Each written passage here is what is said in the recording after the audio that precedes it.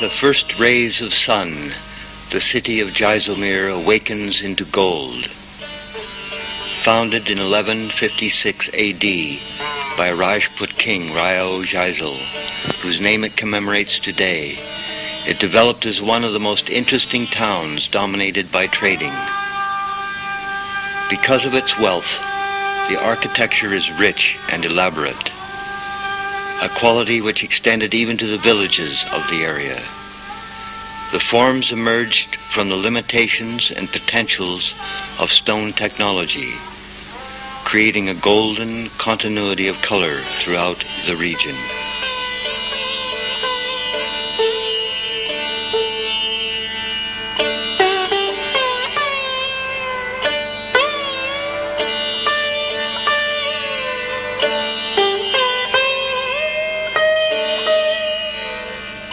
The stone used for the construction of Jaisalmer was found locally, and traditional methods of quarrying continue even today, yielding a variety of stone sizes.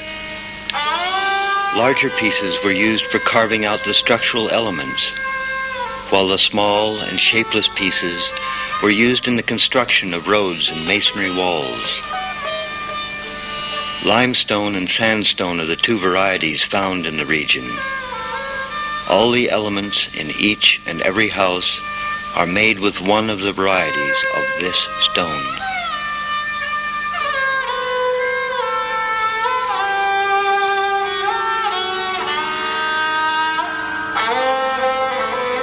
Although the exquisite carving is mostly of the past, some of it still continues. A few stone carvers remaining in the area engage in repair and restoration work.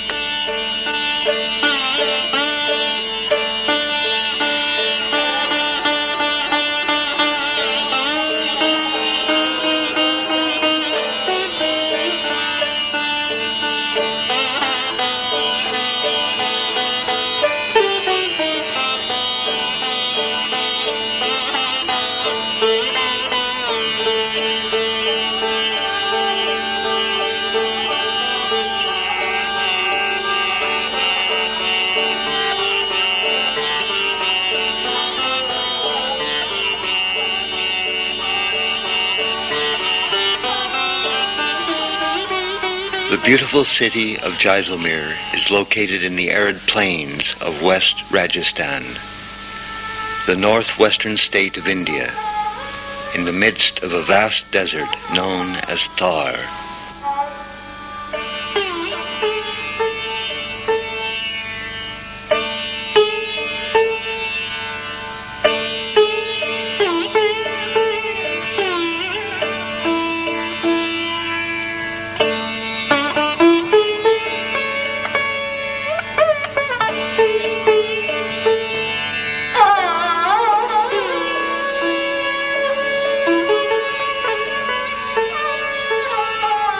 The city stands firmly silhouetted against the deep sky of the desert. Seen from a distance, the city is a dense mass of stone with little sense of scale. But inside, a powerful order and harmony prevails. One wonders if it was the result of regulation, or did it evolve from the spirit of people striving for an environment which was beautiful as well as respectful of the forces of nature.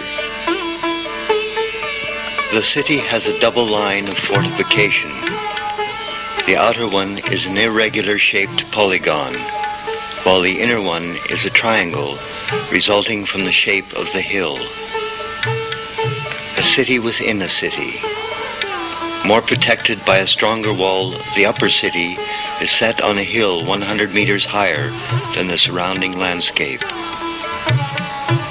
The lower city, built on the northeastern slope of the hill, is protected from sandstorms by the hill and the upper city.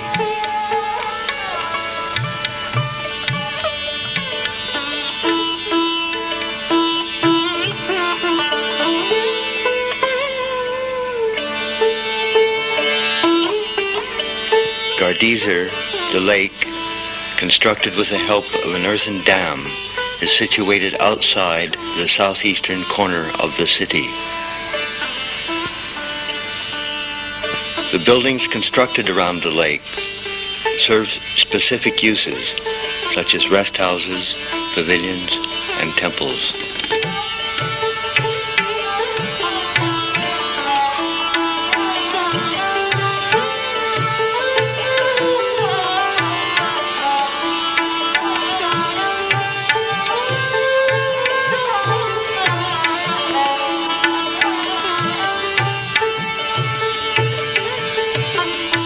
The lake is linked to the city through a gate in the outer wall. One moves through the main bazaar of the city before arriving in the market square, the Gopa Chowk.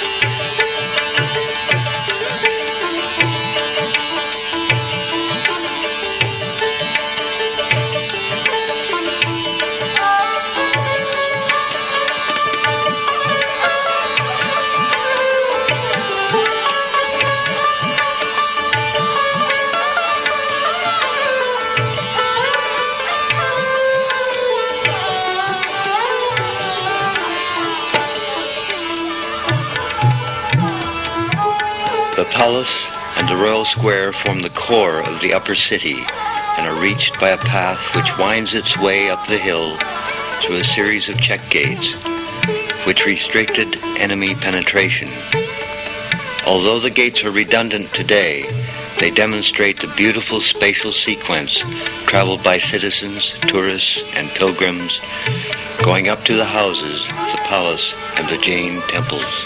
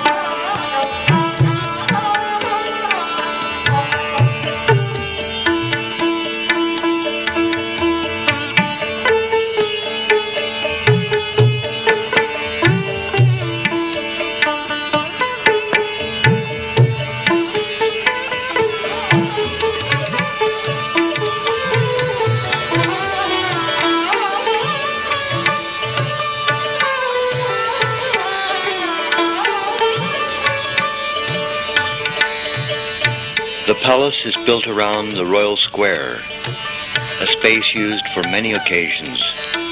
Royal celebrations, festivals, and meetings took place here. Though royal functions no longer occur, many activities continue to find place here. The palace square continues as the essential space in Jaisalmer, bringing the city together.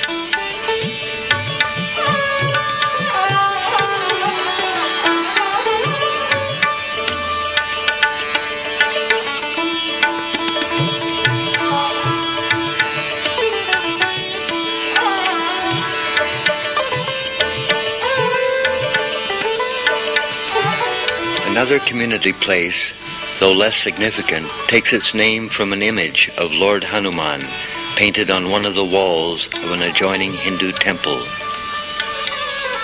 It is a community space, often used as a play area by the children.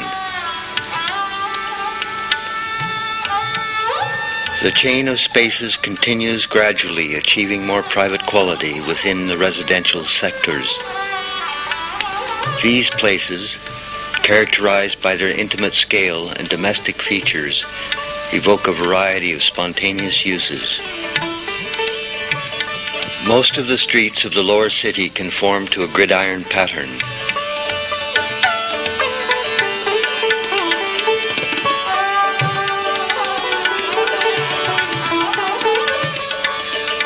However, slight modulation of the land makes them interesting. In the upper city, the streets radiate from the Royal Square. Irrespective of the pattern, they have a very similar character throughout the city. Typically, the narrow streets are bounded by 2- and 3-storied houses. Each successive level of the house projects further into the street, making them even narrower at the top. This arrangement keeps the streets shaded and cool during the hot summer days. The deep and narrow houses are organized in rows with common walls between them. This provides a continuous facade along the street. All houses open onto the street and into a central court, an essential element in all houses.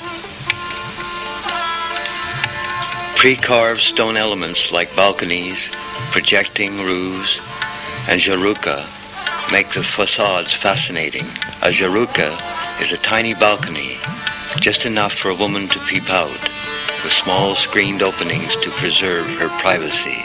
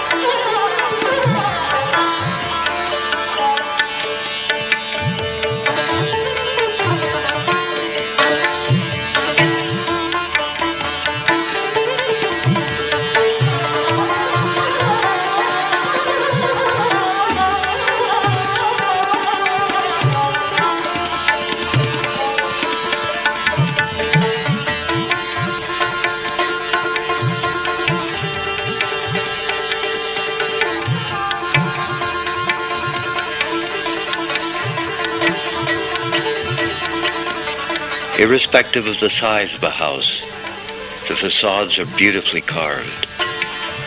The only difference is in the degree of exquisiteness. Mansions of the wealthy are bigger and elaborately carved, while the smaller houses are more simple, but have similar elements. Each element is well composed and is placed in a definite order. Solid masonry is built out of sandstone, and carved elements are in limestone. Based on social customs and climate, all houses turn inward and open to their court. Court, the heart of a house, has elements similar to those in the street. To a certain extent, privacy is sought within the house also. The interior is as elaborate and exquisite as the exterior, related to the court in every way.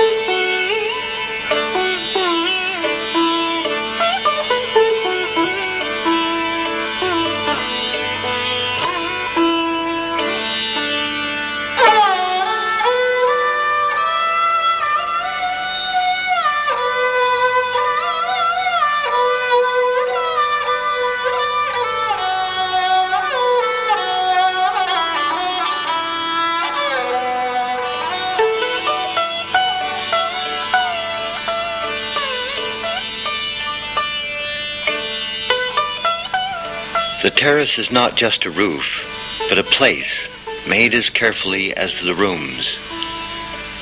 It has many uses which respond to the climate.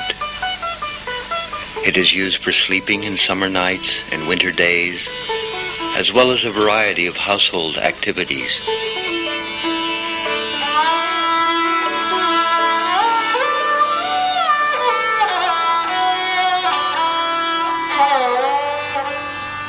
The whole idea of house is developed around the notion of privacy.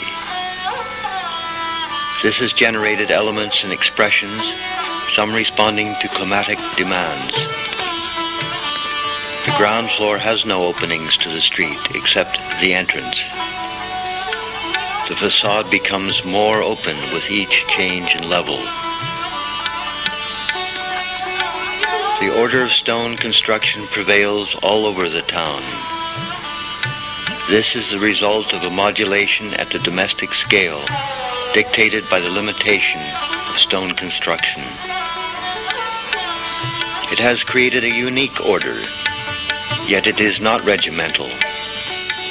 The organization at the town level is generated by the compactness of houses, each with its own court.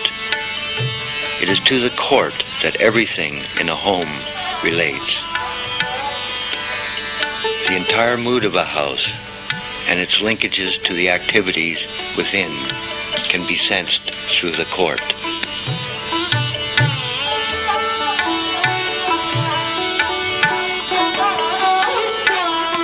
The threshold, a transition between outside and inside, is another important element of the house. It is the area which accommodates the spillover activities within a house. But once inside, everything goes back to the court. The principles of compact organization and minimum exposure to the intense sun are still valid in a hot, dry climate. Openness is achieved through the court, which works beautifully.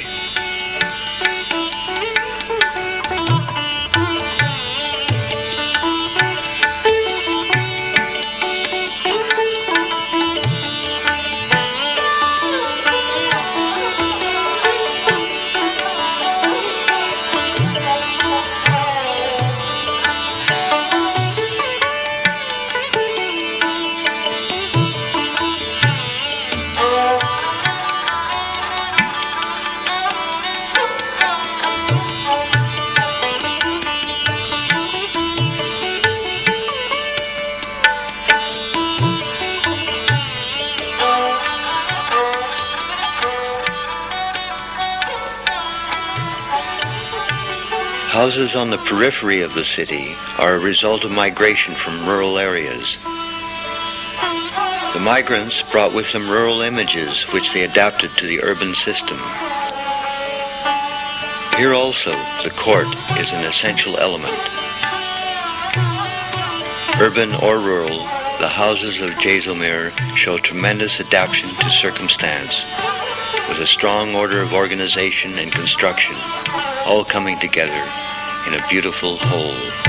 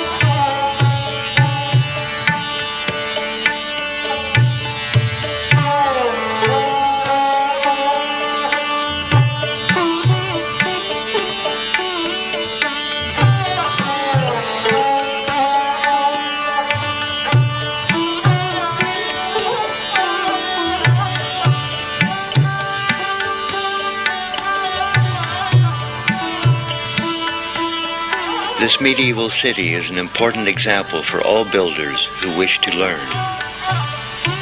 The architectural principles have emerged out of social, economic, and climatic considerations. Here the responses are manifested into form through a technology which is comparable to prefabrication.